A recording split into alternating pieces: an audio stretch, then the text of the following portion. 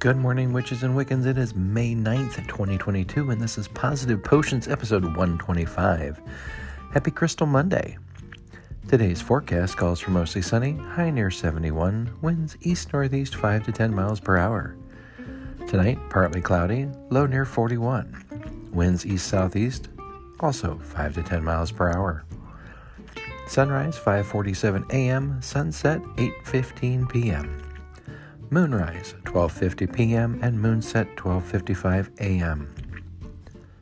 Speaking of that moon, we are in the first quarter. 52% of the moon is visible. Today's crystal is emerald.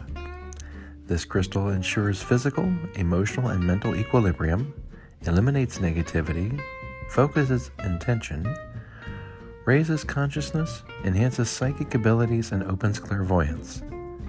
It also activates the heart chakra. Today's quote is by Kali Uchis.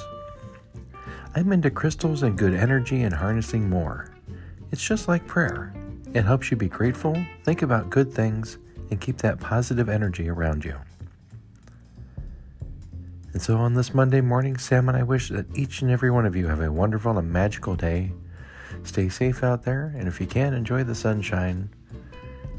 And thank you for listening. We'll be back tomorrow.